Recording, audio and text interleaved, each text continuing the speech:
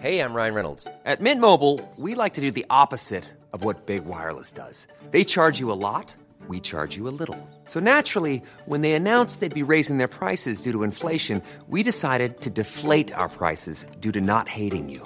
That's right. We're cutting the price of Mint Unlimited from $30 a month to just $15 a month. Give it a try at mintmobile.com/switch. $45 up front for 3 months plus taxes and fees. Promo rate for new customers for limited time. Unlimited more than 40 gigabytes per month. Slows full terms at mintmobile.com. Imagine the softest sheets you've ever felt. Now imagine them getting even softer over time. That's what you'll feel with Boll & Branch's organic cotton sheets. In a recent customer survey, 96% replied that Boll & Branch sheets get softer with every wash. Start getting your best night's sleep in these sheets that get softer and softer for years to come. Try their sheets with a 30-night guarantee. Plus, get 15% off your first order at bollandbranch.com. Code BUTTERY. Exclusions apply. See site for details.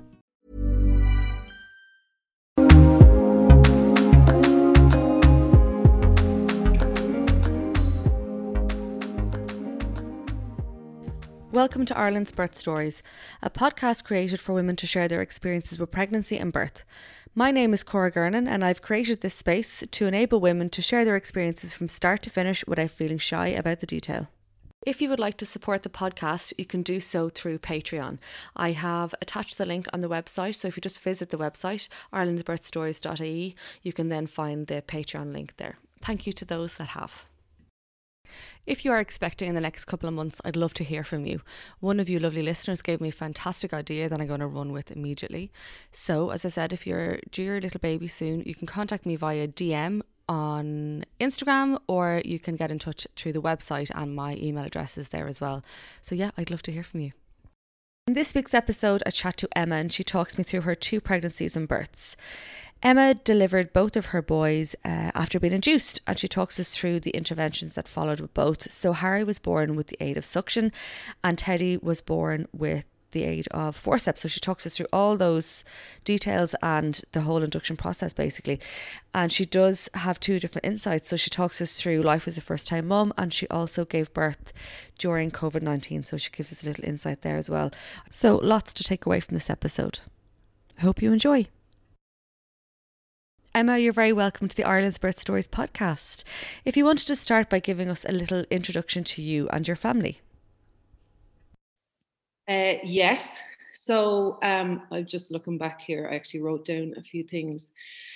So we got married in 2015, Ken and I, and pretty much started trying straight away.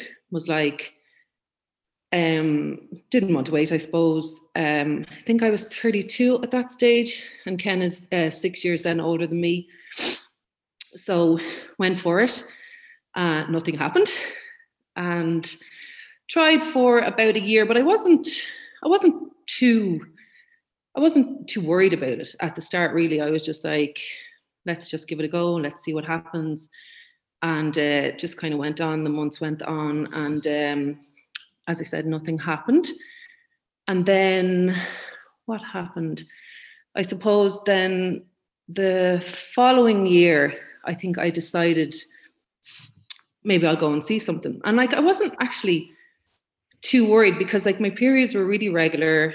I don't know why, maybe that was a bit naive, but I didn't think that there was going to be any major problems.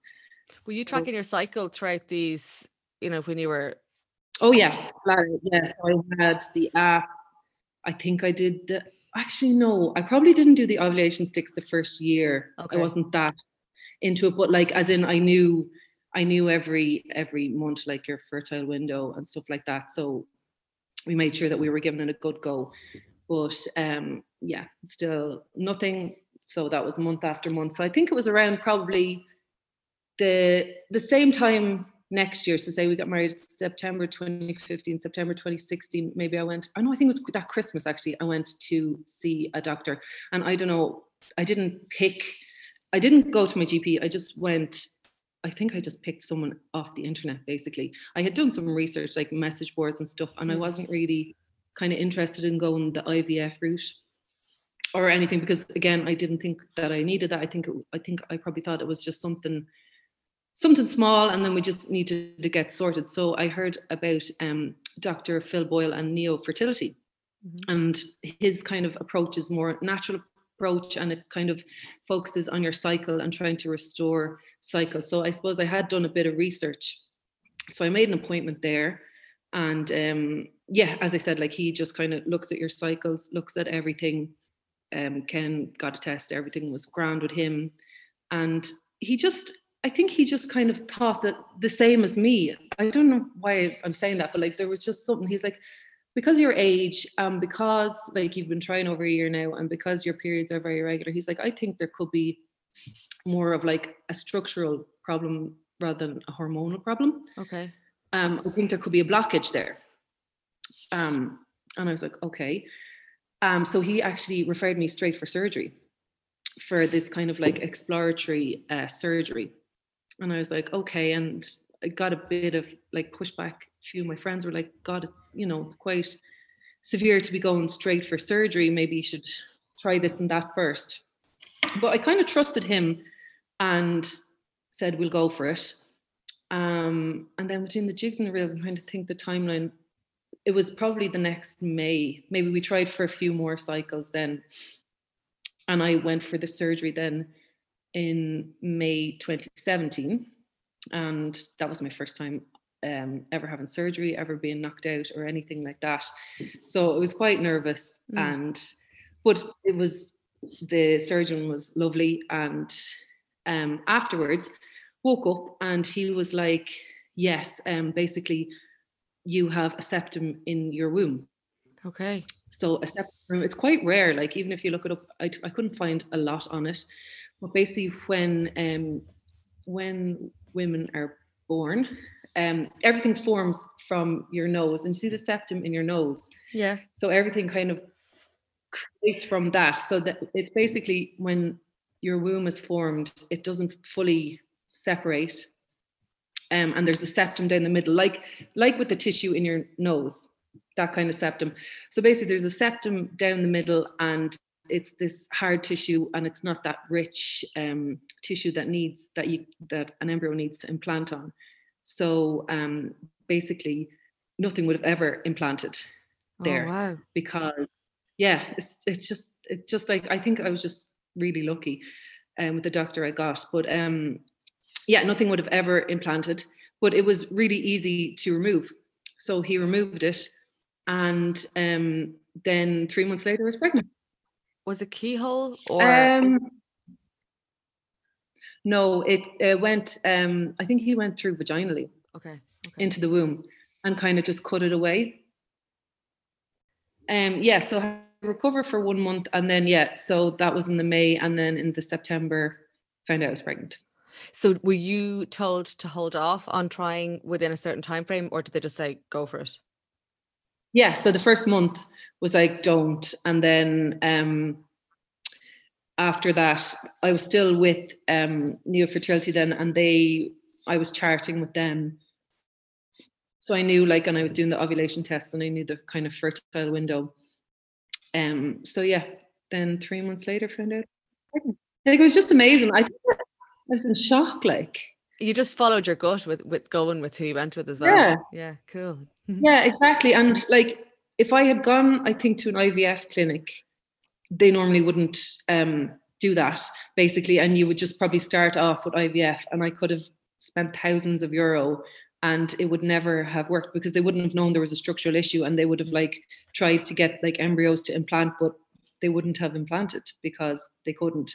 So did you feel more in control at the possibility that it was structural or not necessarily hormonal, that it could have been rectified maybe a little bit easier? I don't know if that's the right word. Yeah, I definitely did, because I had all the bloods done, and all the bloods were perfect, and like my cycle was perfect, and everything else seemed to be fine. So I was kind of more confident, I suppose, but it was still a huge shock when I found out I was pregnant. I was still expecting it to maybe take a year, maybe even after that, and I still didn't even know whether it would happen for sure. We were on holidays. We had like a mad September. We we had done loads. I was at Electric Picnic with friends, and then we had gone to Kerry, and then we decided to go to Spain. And we go to Spain kind of most Septembers. And my brother and his sister-in-law were there, and we had other friends there. And it was just like, it was a bit of a mad week, but I kind of felt a bit off. I was like, I don't feel like 100%. And then like, I remember sitting on the beach and I was like, God, my boobs are really sore. Why is that? Like, I don't understand. Bingo. Yeah, still not even putting things together. But then it's quite funny because my brother and sister-in-law went off to another part of Spain to a wedding, and our friends left. And I was like, okay, Ken, like, I think we're going to do a test. But in Spain, you can't get pregnancy tests in like on the counter at all, or like, sorry, on the shelf at all. So it has to be, you have to go to and they're behind the counter, and you have to speak to someone to ask for a pregnancy test. And I was a bit mortified, and I was like, no, I'm not going, I'm sending him in. So, and he's like this big vulgar Irish man going into the Spanish pharmacy being like, pregnancy test. It was just so funny. So yeah, he brought that home to me, did the test, and it didn't even take time to change. It was like, boom, straight away, Right. like pregnant. And I think we were just so happy, but we were also like in shock as well. So how did you feel? Or sorry, how far gone were you then when you tested positive?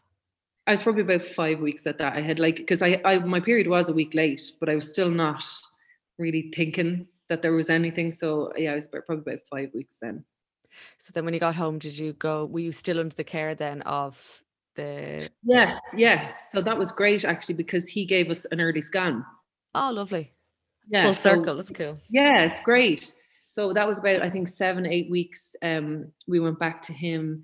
He did an early scan, saw the heartbeat, and then discharged us and was like, off you go. So that was really good. And I was really nervous before that scan. And then when we got that scan, it was just exciting. So then I decided to go to the Rotunda, mainly because my aunt is actually a midwife in the Rotunda. Oh, lovely. So it was so nice. And it's been amazing for having two pregnancies, especially during COVID, the second pregnancy. Like my aunt, she was just like, I felt so special because I had somebody in the hospital, whereas nobody else had anybody. So absolutely no brainer. I was like, I'm definitely going to the Rotunda, even though like my mom had all of us in Holles Street, and I hadn't really known anyone else to go to the Rotunda because it's kind of north side. It's a bit further away for us. But as I said, like my auntie was there, and I was definitely going to go where I knew someone. How did you feel then in your first trimester? Oh, very sick. Yeah. So there was a lot of puking. Definitely. I think I probably puked every day for 12 to 14 weeks. Okay. But it's kind of the same, like it's that morning sickness. I just remember puking every morning before getting into the car going to work. But then I would be like, okay, I would have that nausea during the day, and then I couldn't really stomach any, like I remember like I couldn't eat dinners, I couldn't eat vegetables or anything that would just alter my stomach. I think I lived on toast and noodles or cheese. Yeah. But other than that, like felt really good. Everything, like it was a pretty normal pregnancy. We had our 12-week scan, we had our 20-week scan. We didn't find out what we were going to have. We said we'd wait for a surprise, which was nice. And then we had that massive snow. This is one thing that sticks out from that pregnancy, is like we had the massive snow of was it 2018? So that it was February, March, was it? Yeah, it was in February, March. It was actually Storm Emma, and we were snowbound, and I think I was around 26 weeks pregnant then. And I just remember thinking, Jesus, like, what if anything happens? They're going to have to helicopter me out of here because we live in the country in the middle of nowhere, and we were completely snowbound. Like there was huge drifts of snow. We didn't get out for 5 days. And I just remember that that period being quite funny. Not funny at the time. I think I was a bit worried at the time, but then afterwards, just to be pregnant, also because we were snowed in with my mom and my brother and sister-in-law and Ken, and they were all drinking every night, and I was there, pregnant and miserable, just looking at them all, pouring the drinks. Yeah, exactly, and going to bed at like 8:00. Yeah, so then pregnancy progressed fine. I was due on the 21st of May, and I actually did loads of reading. I got into hypnobirthing.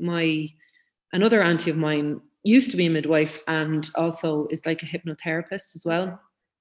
So she did, we went up to her for a day, and she did this kind of whole hypnotherapy session, I suppose, with us. And I was really into that, and I was reading all the books and, wanting to just educate myself as much as I could about birth, about what everything was coming up. And I suppose when I look back now, I was slightly naive, I think, as every first time mum is, and just thinking, everything will be perfect and my body is built for this. And obviously I still believe all that, but it just didn't go that way for me.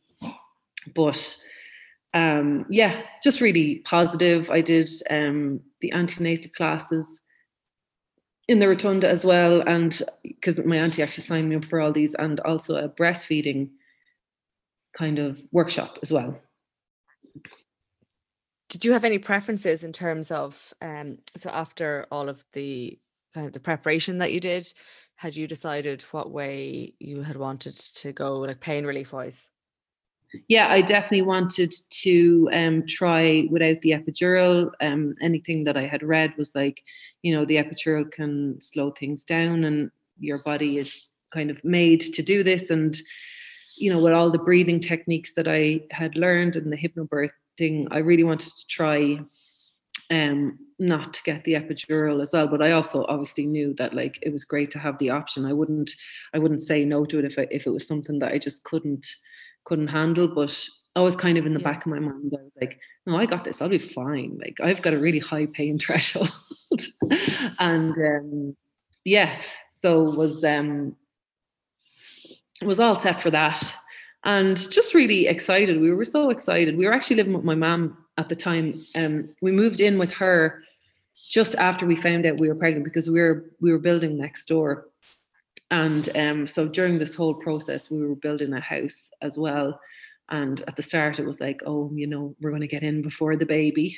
And that didn't happen. And I suppose with the snow, and then we had lots of builder issues. We were still living with mom when I had Harry, and we didn't end up moving in until he was 14 months old. Okay. Yeah. So, but I think at that stage, I was like, oh, we're only going to be with mom for maybe a month or so. And then we'll move. So we didn't get like a baby room ready or anything like that. But like we were as prepared as we could be, I suppose, for living in my mom's. So that everything was fine.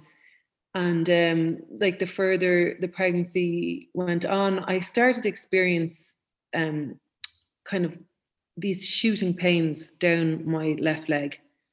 And it happened a few times. And I think it was to do with maybe getting in and out of the car, and also work, the commute and everything.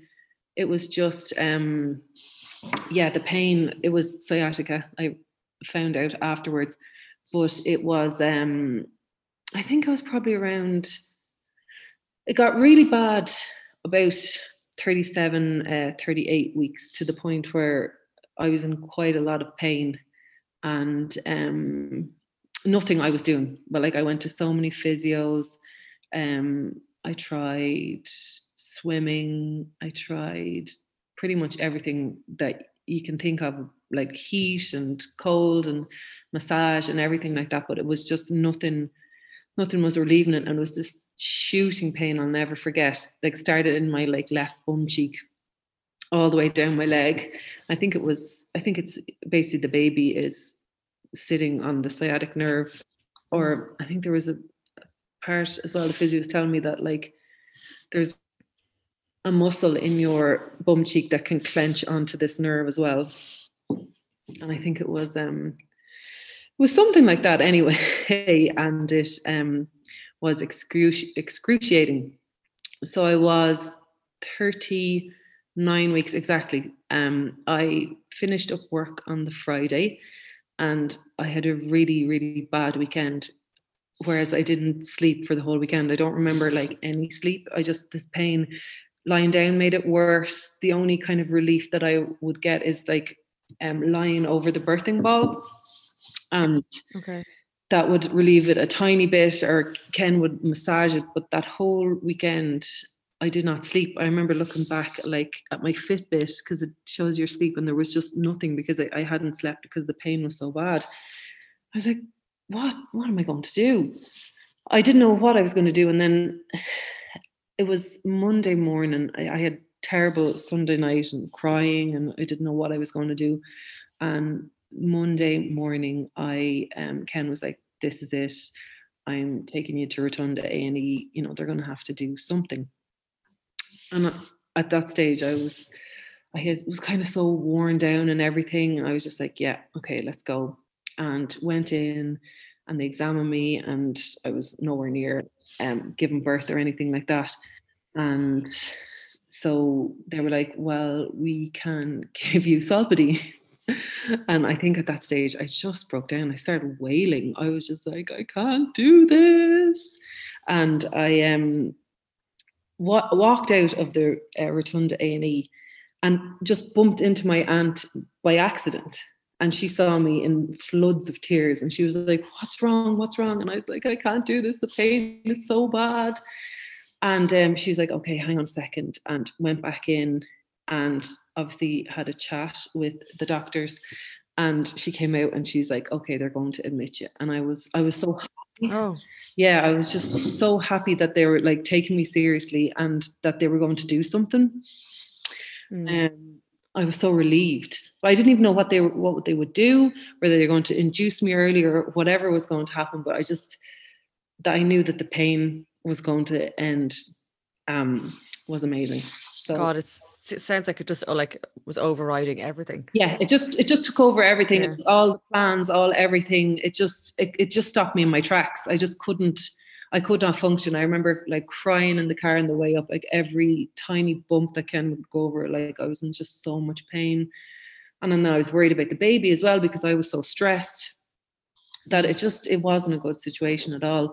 So I did feel like relieved that I was admitted, and I was admitted on the Monday, and they kind of just managed my pain. So they actually gave me a pethidine injection. I think that could have been on the Monday. And I think they give that to people in labor sometimes at the start of labor. And that didn't really do anything for the pain. It just kind of made me out of it. I remember being like, I can still feel the pain, but I don't really care because I'm out of it. But that I ended up staying a week then before I had Harry it was like a prenatal ward in the Rotunda, and that was a very interesting week. I have to say, like the characters that I met, there was like 6 beds in there. The night times were just insane. Like they were just insane because there was a constant like stream. There would like women would be brought in early labor and they would be put there until like there was a space for them for the delivery suite. And the things I heard, like poor women screaming and shouting and being thrown into wheelchairs and ran down the corridor. Like it was just like, I wasn't sleeping anyway. So it was a bit of like entertainment. Well, it wasn't really entertainment. It was probably wasn't good for you knowing what you're about to enter into. It was a bit daunting, but like still like first time mom, I was really naive. I was like, that's not going to happen to me. Like, yeah, that'll be fine. They're so dramatic. So once you were admitted, you didn't leave then until you had Harry? Yeah, I didn't leave because I was seeing like the consultants would come and do their rounds, and the first day I think they were like we'll just see how you get on. And then the second day I was like, this pain isn't getting any better. And they're saying, okay, we're going to put a plan in for induction, and we're going to induce you on the Wednesday. And I was happy then, but I was happy and I wasn't happy, because everything that I had read about induction, I didn't want an induction, because it just, from what I had read, it just starts off this kind of cascade of interventions. And I ended up having every intervention under the sun, because I was induced, because like he wasn't ready to come, but I was in so much pain that I felt like I didn't have a choice. And when I look back, I wonder if like it had gotten a bit better, would I've been able to manage it? But I just remember being in that time and being like, yeah, I just need to get this baby out, because I knew when the baby was out, the pain would stop, and it did, like overnight. So yeah, they put a plan in for induction. I think it was the Wednesday or the Thursday. I think it was probably the Thursday, actually. But what happened, I think they were just very busy, and I ended up being induced on the Thursday. So it would have been like 39 plus 4 at that stage. And I was started off with a sweep, which was like just in the bed with the 6 other women. Like obviously the curtains are closed and everything, but like I wasn't expecting that to be as I don't know what the word I could use for a sweep, intrusive. It feels like intrusive. Someone is trying to get your intestines or something. It was just, yeah, it was a lot. Got the sweep, nothing happened. And I got the gels. I think I got 2 of the gels, and it was great actually, because Ken was with me throughout this whole time, and he was in and out, and brought my baby bag in and everything. Just when he come around to Teddy the second, like I was just on my own, and everyone was on their own. So it was great that he was with me. So got the gels, and then they had worked. I think they say that they make your cervix favorable, and they're like, okay, now we can break your waters. So again, in the ward, they just broke the waters. Nothing much happened. Like I obviously stood up and felt a gush, and then I was just told to walk around, but it didn't really start anything off or anything like that. So I'm trying to think. That was probably, the Thursday, maybe around 12 o'clock. And I was kind of left then maybe till about 7. I was bouncing on the ball loads, trying to get things going. I could feel like a few cramps, but nothing major. And so they brought me down, I think around 7 or 8. I remember because it was like a shift change. So I think they brought me down and I got settled in the room, and then there was a shift change, and I got a new midwife.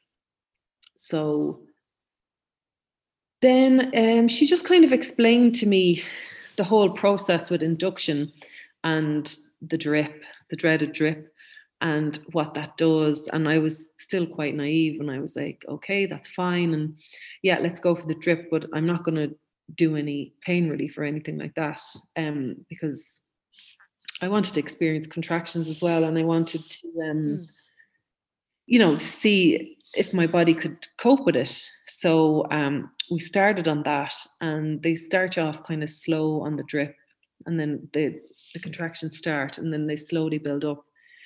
And it was, at the start it was fine, and I was like, yeah, I'm doing this, it's grand, I'm doing my breathing. I had my TENS machine, I had my aromatherapy, I had my playlist, I had the candles, the electric candles, and I was really in the zone, and it was like, I'm doing this is fine, my baby's coming, everything's going to be grand. And it just got more intense, more and more intense. Like the contractions started coming one on top of the other. And I think I got to 6 centimeters, and I couldn't cope. I could not cope with the contractions. Now, I don't know whether that was just because of the drip or just with myself, but I was wailing for the epidural at that stage. And I was kind of like, it's kind of like a blur for that. It's kind of like by the time I remember the midwife had me on my side and I had the ball between my legs, and then I just remember like sucking on the gas and air, and then getting to a point where I was like, I can't cope with this, like just that feeling of, I thought like my body was being torn apart. Yeah. So I got the epidural and that was grand. And yeah, then everything was nice and calm. It was like I was wrecked, but it was just the relief. I was like, oh my God, like this is amazing. And so they were like trying to get Ken to sleep for an hour or something. And they were going to, they like lay out like not a mattress or like a few mats for him on the ground. And they're like, right, Dad, you need to get to sleep for an hour. She's going to rest for an hour. And then we're going to kick off again. But I don't think that happened because I actually dilated to 10 centimeters quite fast. And the midwife came in to check me and she's like, oh, you're ready to go. And we were like, oh, great, amazing. You know, this is great. So started to push then. And I suppose because the epidural, it's hard to know if you're doing it right. And you know, it's just a funny sensation because you're like pushing with all your might, but then you're just not sure if it's actually doing anything. So that's basically what happened. I think I pushed for about an hour and a half, 2 hours, and he just was not coming. Like there was like, he would come down a tiny bit and then like, I don't know, scooch back up again. And I was getting really frustrated then. I was like, just tell me, you can't see him. She's like, no, I can see a tiny bit of the head. And I was like, no, you can't. I was just getting really like tired. Yeah. Did you have a sleep when you got the epidural? Did you have a snooze? No, like it was like about an hour, and yeah, kind of like, I suppose kind of lay back and relax, but no, I definitely didn't sleep. I'm way too wired for that. Yeah, so just exhausted then, and then everything I suppose happened really quickly again. They were like, Emma, we're going to have to get the doctor in to have a look. And I was like, no, I don't want this, because with all my reading and education, I was like, I knew that meant like either suction, like ventouse or forceps or something like that. And I was adamant. I was like, no, like I can push him out myself. And they're like, well, you've been pushing for 2 hours now and you're not making much progress. So basically we need to do something. And that's how it ended up. He was suction cup, and actually he came really quickly then. I think I pushed once or twice and then he was there. And yeah, that was just like, they were like, it's a boy. And I was just like, oh God, like, you know, just out of it, like delighted, but then also feeling completely removed from the situation as well. Just being so exhausted. And I remember he was put on my chest, and that was 7:00 the next morning. So I was brought down at 7 p.m. and I ended up having him at 7:20. So it was actually lovely. The sun was coming up, and with the rotunda, the windows face down kind of onto O'Connell Street, so you could hear all like the traffic and the birds singing and everything. So yeah, it was just a really surreal moment. And then he was here, and it was just amazing. But I think I was in shock then, because I just was like, I'm going to get sick. And I just started puking then everywhere. I think it was just like the shock of everything that had just happened. So they gave Ken the baby, and he did skin to skin, and he was absolutely perfect. There was not a bother on him.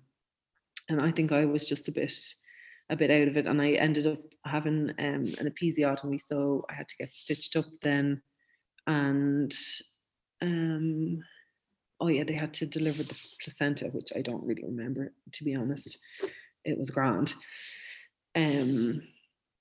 Yeah, so then Harry was here, all 8 pounds 14 ounces of him. Yeah. Lovely, and it's actually boy. So funny. Well, not so funny, but he was born the 18th of May, and then the royal wedding was the 19th of May. So I was in the rotunda, and we were all watching the royal wedding, of course. And they're like, "Oh, did you call him Harry because the royal wedding?" Yeah, I never thought of that. I was like, "I'm not that much of a royalist." No, I didn't. So yeah. And you know, it was lovely. I was just looking back at pictures just before. Millions of people have lost weight with personalized plans from Noom. Like Evan, who can't stand salads and still lost 50 pounds. Salads generally for most people are the easy button, right? For me, that wasn't an option. I never really was a salad guy. That's just not who I am. But Noom worked for me. Get your personalized plan today at Noom.com. Real Noom user compensated to provide their story. In 4 weeks, the typical Noom user can expect to lose 1 to 2 pounds per week. Individual results may vary. A lot can happen in 3 years, like a chatbot may be your new best friend. But what won't change? Needing health insurance. United Healthcare Tri-Term Medical Plans, underwritten by Golden Rule Insurance Company, offer flexible, budget-friendly coverage that lasts nearly 3 years in some states. Learn more at uh1.com. I'm Sandra, and I'm just the professional your small business was looking for. But you didn't hire me because you didn't use LinkedIn Jobs. LinkedIn has professionals you can't find anywhere else, including those who aren't actively looking for a new job, but might be open to the perfect role, like me. In a given month, over 70% of LinkedIn users don't visit other leading job sites. So if you're not looking on LinkedIn, you'll miss out on great candidates like Sandra. Start hiring professionals like a professional. Post your free job on linkedin.com/people today. How would you like to look 5 years younger? In a clinical study, people that had volume added with Juvederm Voluma XC in the cheeks perceived themselves as looking 5 years younger at 6 months after treatment. Look younger, feel like you. Add volume for lift and contour in the cheeks with Juvederm Voluma XC. Reverse signs of aging by adding volume to smooth laugh lines with Juvederm Volure XC. For important safety information and to find a licensed specialist, visit Juvederm.com. That's JUVEDERM.com. Not for people with severe allergic reactions, allergies to lidocaine, or the proteins used in Juvederm. Common side effects include injection site redness, swelling, pain, tenderness, firmness, lumps, bumps, bruising, discoloration, or itching. There's a risk of unintentional injection into a blood vessel, which can cause vision abnormalities, blindness, stroke, temporary scabs, or scarring. Talk to a licensed specialist to find out if it's right for you. This being in the rotunda, but it was just mad because I had so many visitors. Like I had my father-in-law, Ken's cousin, my mother, my 2 brothers and their wives, my friends, like everyone came in, like just compared to the way it is now, it was just mad. Like my friends, we always had this kind of pact, and they said that when I had him, they were going to bring me in champagne to the hospital, and they actually did. It was the funniest. Oh, cool. They literally just closed the curtain, and they were trying to be so quiet, and we were just like, ooh, like it had a little toast, and it was just so lovely. Like such chalk and cheese experiences, like to people in the hospital now. But like looking back as well, like it's a bit mad.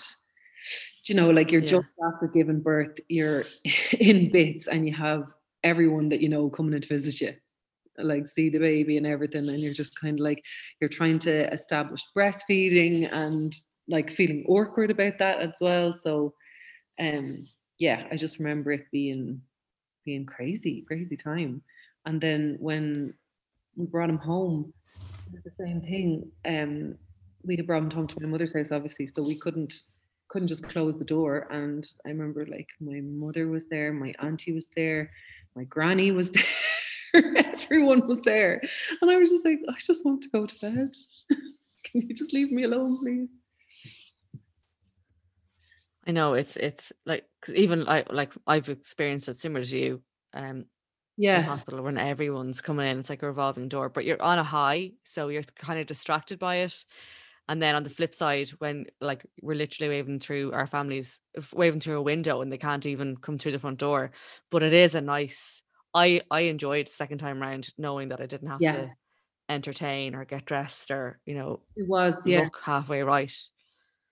Yeah, it was nice. And you have them more to yourself then as well. You have the baby more to yourself. You're not going a million places and trying to do it. For me as well, my first, I think I was just trying to prove that, you know, that my life hadn't changed, and I was bringing him here, there and everywhere, trying to, you know, pretend everything is fine and normal, but like it's not, obviously.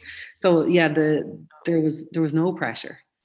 There was no pressure like that second time around. And I felt like, and like second time around in the hospital, I got to rest. I actually got to rest loads because newborns sleep a lot. So whenever the baby was sleeping, I was sleeping. Whereas in the first time, like there's no, even if you don't have visitors, every single other person in the ward has visitors, and it's so loud and manic, like you're not getting much rest. And of course we're all watching the royal wedding, and it's just, that's so funny. I never even thought of, did you name him after Harry? Yeah, that's it. I didn't think about it at all. And how did you feel then in the weeks after having Harry? Yeah, I felt good. I didn't feel that shell shocked really. Actually, what happened was we brought him home, and when I was discharged, the midwife was a bit concerned because he was quite jaundiced. And they're like, I really wanted to go home. And they were like, okay, well, you can go home, but you're going to have to bring him back up the next day to get the jaundice levels checked. And I was like, yeah, grand, fine, no problem.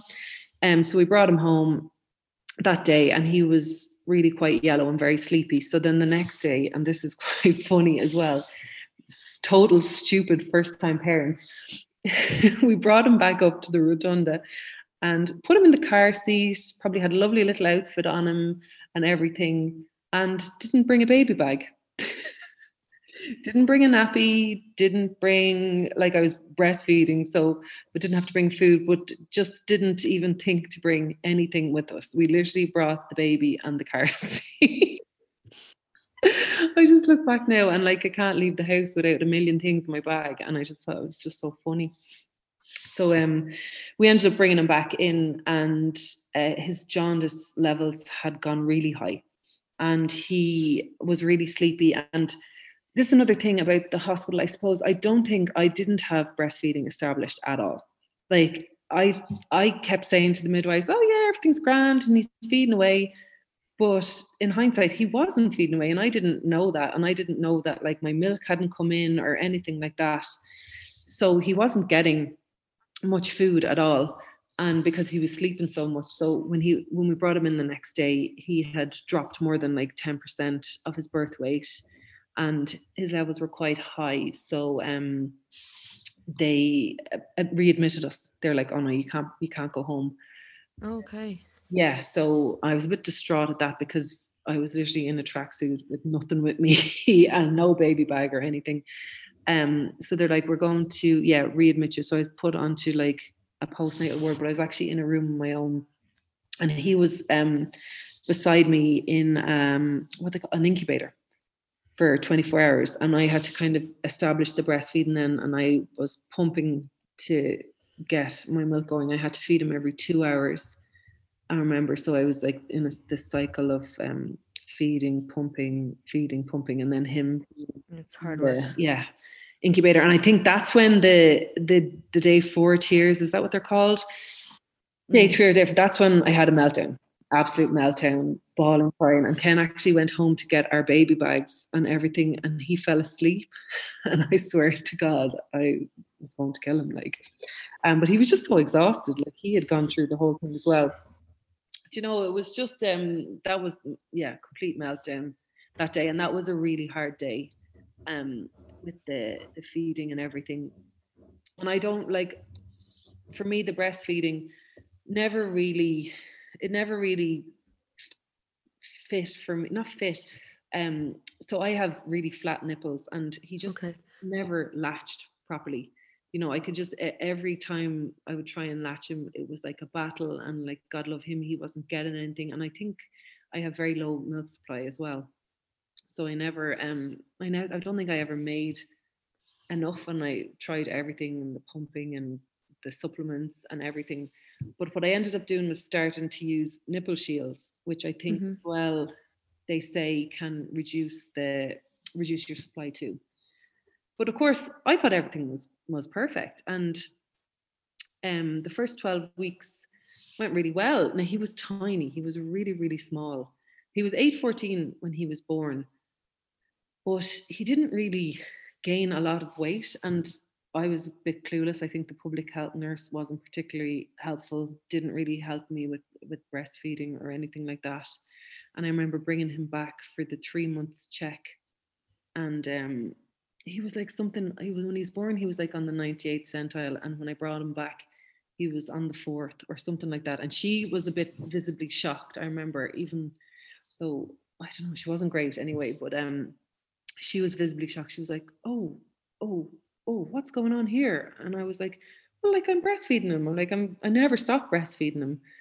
But he wasn't gaining, and he was really quite small.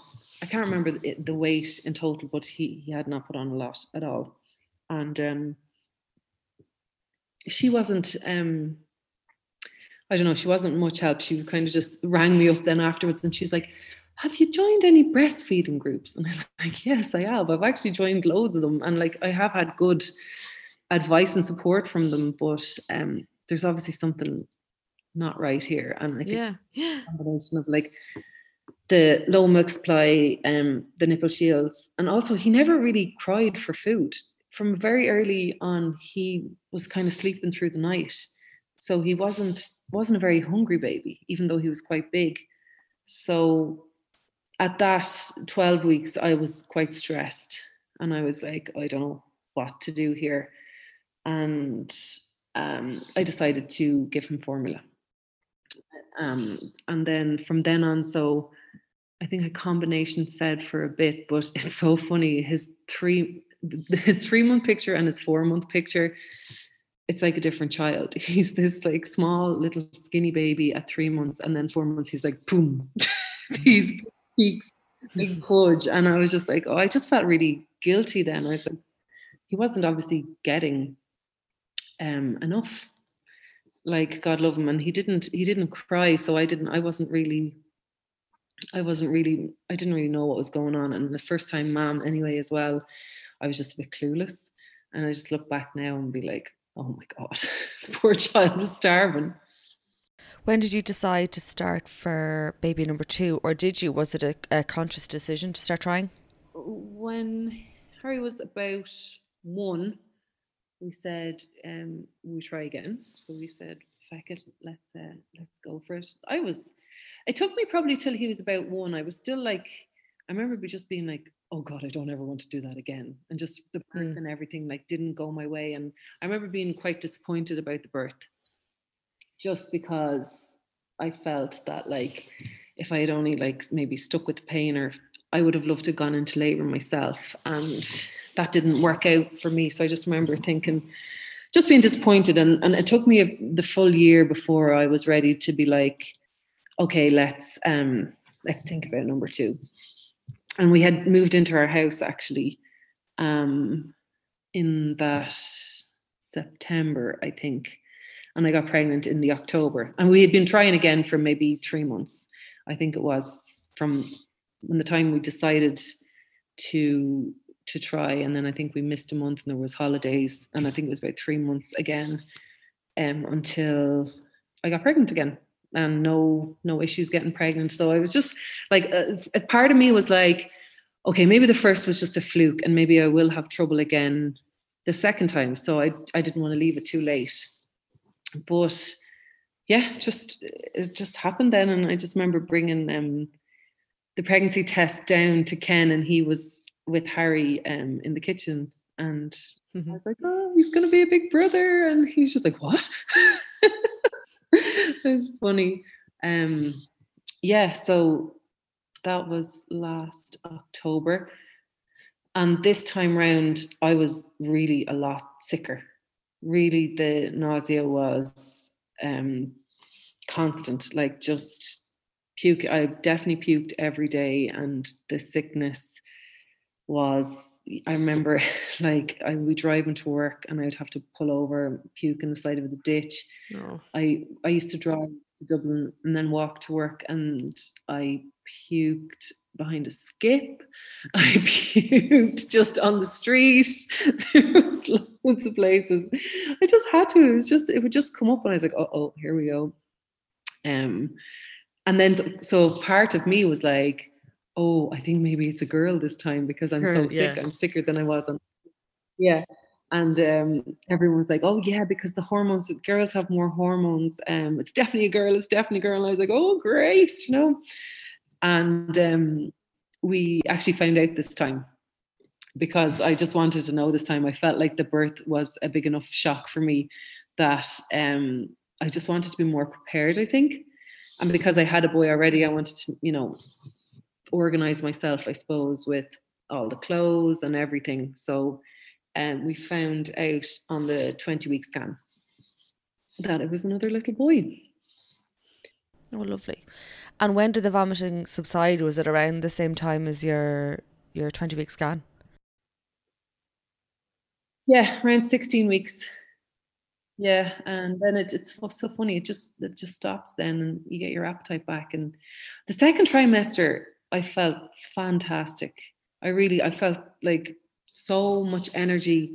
I really felt great, and there was a lot going on. Because I was back to work and I was commuting, and Harry was in the creche, and that Christmas had come and gone, and so that was January, February. So it was like the dark, cold months, but I actually felt fine. So I had been in the office in February, and then I never went back to the office. That was it then, because we were working from home. It was big lockdown. My job, it was quite stressful because there was a lot of worries that the company was going to close because of COVID, and the creches were closed. So we had Harry at home, Ken was at home, I was trying to work from home.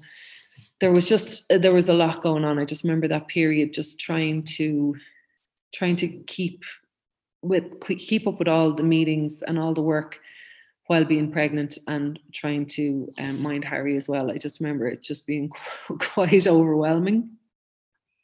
It wasn't a relaxing third trimester anyway. But you know what? I used to love my appointments. Oh my God. That was my time to get out of the house. Like I had a legitimate, valid reason to leave the house, and we live in Meath, and I would drive all the way up to the Rotunda, and I'd be only delighted with myself because there was no traffic or anything.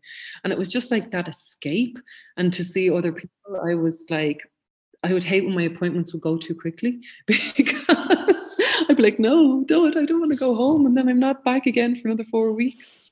So will I go into Teddy's birth then?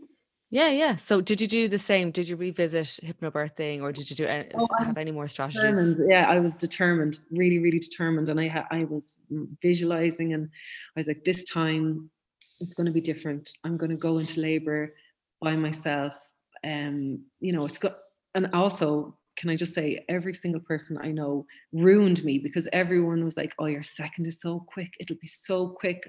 And my mother was like, oh, my second was an hour and a half. And friends being like, your second is no bother, nothing compared to the first. And I was like, oh, this is great. It's going to be so easy. And I think I wish I didn't listen to them, because it was the opposite. And so I had that in my head. I was like, oh, this is going to be brilliant. And also I didn't get any sciatica, which was amazing. And I put that down to obviously the lockdown, but also having a toddler and just being so active that I just, I was just so much more active that I didn't have any problems with that. Thank God. That's one thing I was really worried about. And like, I was afraid if I got it like earlier on in the pregnancy or anything, but no issues there, which is amazing. So yeah, I was really active. Like I was walking up until like 41 weeks. I had done loads of preparation, loads of reading, gone back on my books, everything. And was like, it's going to be so different. And just think now, so naive. But that I really wanted to go into labour myself. And then I got to 40 weeks. And I had one scare just before that where I felt like I didn't feel him moving. And everything was fine. They monitored me and everything was fine. But I think I got a bit paranoid then after 40 weeks because I had read that, there's more likely for something to go wrong. And, the later that you go on. And I think I had this kind of due date in my head as that was my target. And of course, I thought I was going to go early as well, which is hilarious. But I think I was a bit stressed about that and like feeling him moving. I just got very fed up. And I remember being in from my last appointment, and the consultant just said, "So, will we set a day for induction?" And I was like, yeah, okay. Because in my head, I was like, I'm not going to make it there. Like, I'm going to go into labour myself. So I was like, okay, yeah. And she's like, okay, grand. So next Thursday. And I was like, fine. And she gave me a sweep. Yeah. And I think I was back in and she gave me another sweep a few days before. And of course, I was still like, second sweep. This is definitely going to kick off now. I'm definitely going to labour. Everything ready to go, bag packed, the whole lot. And then the day came of my induction and I was really shocked. I was like, what? And that was 41 weeks. And looking back now, I kind of wish I had said, no, I'll hang on, because there was nothing, like, I was fine. I was getting a bit anxious about feeling him move all the time, but other than that, everything was fine. But I think I was just fed up at that stage. So it just happened then. The induction day was there, and I was like, okay, I suppose I'll just do this. And my mom dropped me up because Ken couldn't be with me. And she dropped me up, and I was still a bit like, is this really happening? Like, still in the back of my head being like, no, I'm definitely going to go into labour. And then of course my other side of the brain was like, I don't want to be pregnant anymore. So I was happy, I suppose something was happening. And then, do you know what it was? I had done so much research as well about inductions without the drip. I was adamant I didn't want the drip, whatever way it happened. And I had heard about like being induced on your second is a lot easier. Actually, the consultant said that to me. She's like, we'll induce you in the morning and you'll have your baby by tea time. And I was like, all right, that sounds lovely. And I like, yeah, so I had looked at, and I had like Googled so much about, induction second time round, and so many forums and all had said it's so much easier. I didn't need the drip. All I needed was my water's broken, and then things progressed naturally, and the baby was there in 2.5 hours. And I was kind of like, oh, that's what's going to happen for me now. And but of course, once you're admitted, that doesn't happen at all. They checked me out and they said, I think I was a bit favourable. So I was given a gel. And then 6 hours later, I was given another gel. And then they decided, and it was around 10 o'clock that night. And then they were like, well, what we'll do is we could break your waters and bring you down to the delivery suite. But it's absolutely manic down there, so you don't want to go down there tonight. Let's just wait till tomorrow. And I was happy enough with that, because I didn't want, obviously, go down and it to be just manic. So I was just in a room on my own then, and Ken wasn't with me. So that was quite long, and it was quite isolating as well, just being in the room by myself and didn't know what was going on. Like, no one was kind of coming to check on me or anything. And I had been feeling a few contractions that night. And I thought, again, this is it, and everything's going to kick off. So the next morning, my waters were broken, and I started to walk around. But then after about an hour, I was like, I don't think my waters are broken at all. So I called a midwife, and she checked, and they weren't broken at all. So I had to have my waters broken again. And then they were the second time. And I started walking around then, and again, convinced that something was going to happen. Because I was overdue and it was my second baby and everything was good. And I had gotten a few contractions. And at that stage, Ken was called in. He had been waiting out in the car. And they're like, okay, you can tell your husband to come in because we're going to bring you down to the delivery suite. So they brought me down to the delivery suite, and the minute was like, how are you feeling? And I was like, yeah, I'm definitely feeling some contractions. And she's like, okay, great. So I'm going to give you 2 hours and you just walk around and let's hope that that gets things moving. So I was like, okay, great. But so then I was sent off to walk the halls, but Ken wasn't allowed to go with me. So he was just left on his own in the delivery suite while I went walking up and down and around and hoping for something to happen. And so I was 2 centimeters, I think, at that stage. And then I did that for 2 hours and came back, and I was still 2 centimeters. And I feel like, just when they bring you down, it's very medicalized and you are on the clock. Yeah. You've got that feeling that, and of course I knew because I had experienced it before, but also because I had read so much, I knew the next thing was the drip. And she was like, the midwife was like, all right, Emma, you're still 2 centimeters. We're going to have to help you on your way here. And I was like, okay, but before I get the drip, can I get the epidural? Because I found the drip really hard the last time. So they were like, fine. And the epidural came. I got that. And then I got the drip. And the same thing happened to me then again. What happened the last time, I actually ended up dilating very, very quickly. So I'd say I got the drip around 2, but maybe around 4, I was at 10 centimeters and ready to go. I remember she sent Ken down to get some food, and then she's like, oh, maybe you should text your husband and tell him to come back up because you're at 10 centimeters. I was like, oh my God, brilliant. So he came back up and they were like, okay, let's start this and let's start the pushing. And so we started the pushing again, and I pushed and pushed and pushed, but like, again, nothing was happening. He wasn't moving down at all. I don't know, was I not doing it right, or because the epidural, like I thought I was, but it was just exhausting.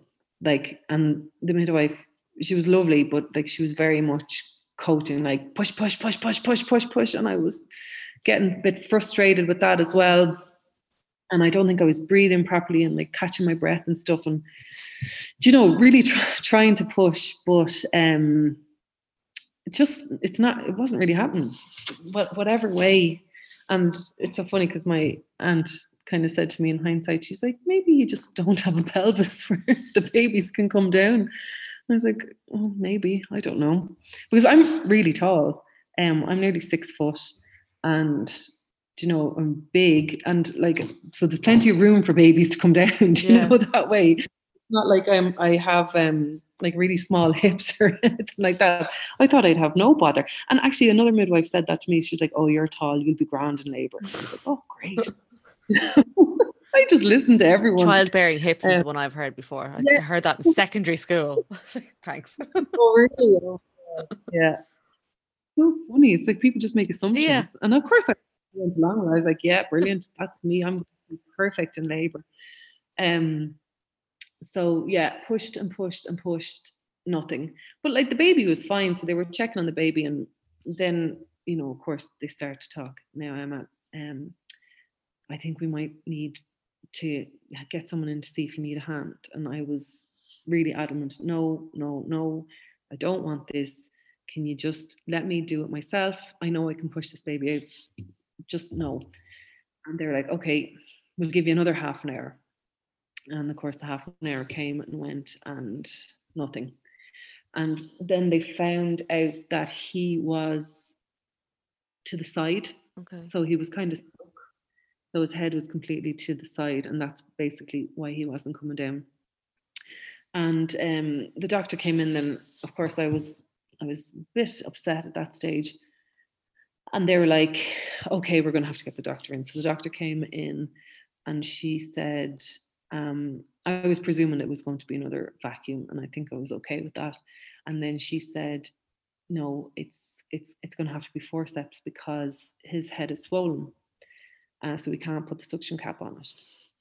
And then I got a bit hysterical because I really just did not want forceps. And because also I really did not want a C-section. So I don't know if I have a fear of C-sections or the fear of the recovery, but I really just did not want a section. And I was afraid that that's the way it was going to end up, with this like cascade of interventions. And if it's a failed forceps, then it's going to be a cesarean. So I was a bit panicky then. And then they were like, okay, we're actually going to do it in theatre because we've only something like, we have a 70% chance this will work. But if it doesn't work, we're going to have to do a section.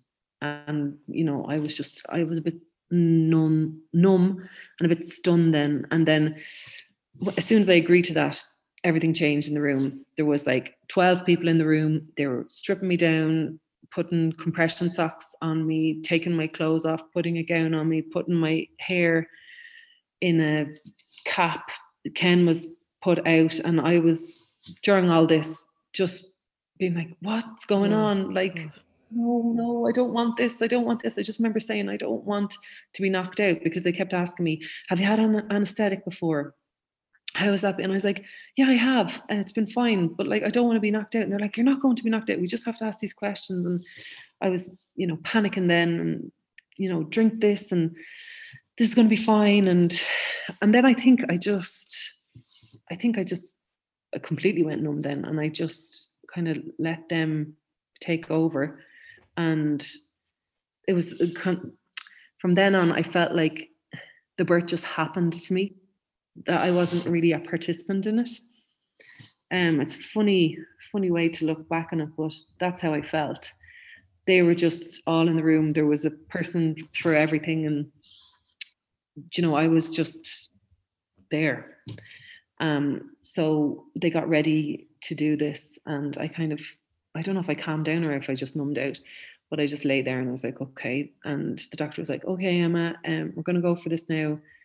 And so I remember she went to perform it, and then I heard her say, bring the dad in.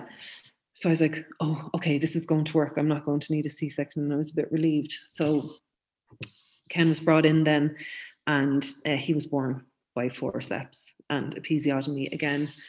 And it was just not what I had expected at all, from wanting to have like drug-free, you know, even in induction or quick labor, or everything basically that, you know, I didn't think was going to happen did happen. And I just was a bit shocked with the whole thing. And then I was stitched up and the whole lot, but he was really, really, really bruised. Like I can't really look at the pictures of him from his birth, and I couldn't share them with anyone. He was born that night at 9:30, and I just remember being brought back to the ward, and I rang my mom and I said, he's here. You know, she was very worried, and I just sent a few text messages to friends like, he's here, we'll catch up tomorrow. Just in a bit of shock basically, but he was so badly bruised. He had 2 forceps marks over his whole face, his cheeks, his eyes, and quite red and bruised. And I just remember looking at him and just feeling so bad for him that this is how it ended up. And then brought down to recovery, and because of COVID, we weren't even in a room together. We were just in this kind of recovery ward for, I would say, 1 hour. And then I was wheeled to the lifts to be brought up to the ward. And they're like, okay, Dad, this is where you say goodbye. And like, you know, the porter was there, midwife, they're all just standing there. I'm here holding the baby. And I was like, oh, okay, bye. Like, just out of it completely, and just in shock. And he was just like, all right, bye. You know, he felt terrible as well after just everything that had happened. So yeah, we were brought up to the ward probably about 11 o'clock. And that was it. You're on your own with the baby then. But I must say that the midwives were very good and they're quite attentive. There was only 3 of us in the room, and they were really helpful with me, with him that night, because I wasn't able for anything. I felt like I had just gone through the wars, and like I didn't have surgery, but I felt like I had literally all the drugs that they basically give you for surgery. So just felt quite out of it. And they helped me with him that night. I think they took him for a few hours because I was just exhausted. But then he had to have like extra checks and everything because, and I remember people just coming in and doctors coming in and being like, oh, is that him? Yeah. Oh yes, the bruising's quite bad. Like, and just feeling terrible, like, for him. And yeah, unfortunately, it hasn't, it didn't just heal. So he still has a droopy eyelid due to the forceps. So that's another thing that we've been dealing with. I won't go into like hugely, but I remember when we were being discharged, and his right eye was not open as much as his left. And I said it to the midwife, and they're like, oh no, sometimes, you know, it takes babies up to 5 days to open their eyes fully. And I was like, okay, fair enough. Gave it a few weeks and it just didn't improve, and he still has it now. They've basically confirmed that it's nerve damage due to forceps, and they're hoping that it might resolve itself. But if not, he might need surgery. He might need like a little stitch to keep the eyelid open. So it was just a bit, yeah. But he's absolutely gorgeous, and he's another really, really easy baby. Because everyone said to me as well, you know, your second will just be mad, and, you know, will be completely different to your first. But he's just really settled into the family really well, and he's really, really chilled. I hope you enjoyed this week's episode. If you'd like to share your story, you're more than welcome to. You can get in touch via Instagram at Ireland's Birth Stories, or you can reach out over the website irelandsbirthstories.ie. I look forward to bringing you another episode. A lot can happen in 3 years, like a chatbot may be your new best friend. But what won't change? Needing health insurance. United Healthcare Tri-Term Medical Plans, underwritten by Golden Rule Insurance Company, offer flexible, budget-friendly coverage that lasts nearly 3 years in some states. Learn more at UH1.com. Planning for your next trip? Elevate your travel style with Quince. Quince has all the jet-setting essentials you'll want for your next getaway, like European linen, premium luggage options, buttery soft Italian leather bags, and so much more. And is all priced at 50 to 80% less than similar brands. Plus, Quince only works with factories that use safe and ethical manufacturing practices. Pack your bags with high-quality essentials you'll be wearing for vacations to come with Quince. Go to quince.com/pack for free shipping and 365-day returns. Hi, I'm Daniel, founder of Pretty Litter. Cats and cat owners deserve better than any old-fashioned litter. That's why I teamed up with scientists and veterinarians to create Pretty Litter. Its innovative crystal formula has superior odor control and weighs up to 80% less than clay litter.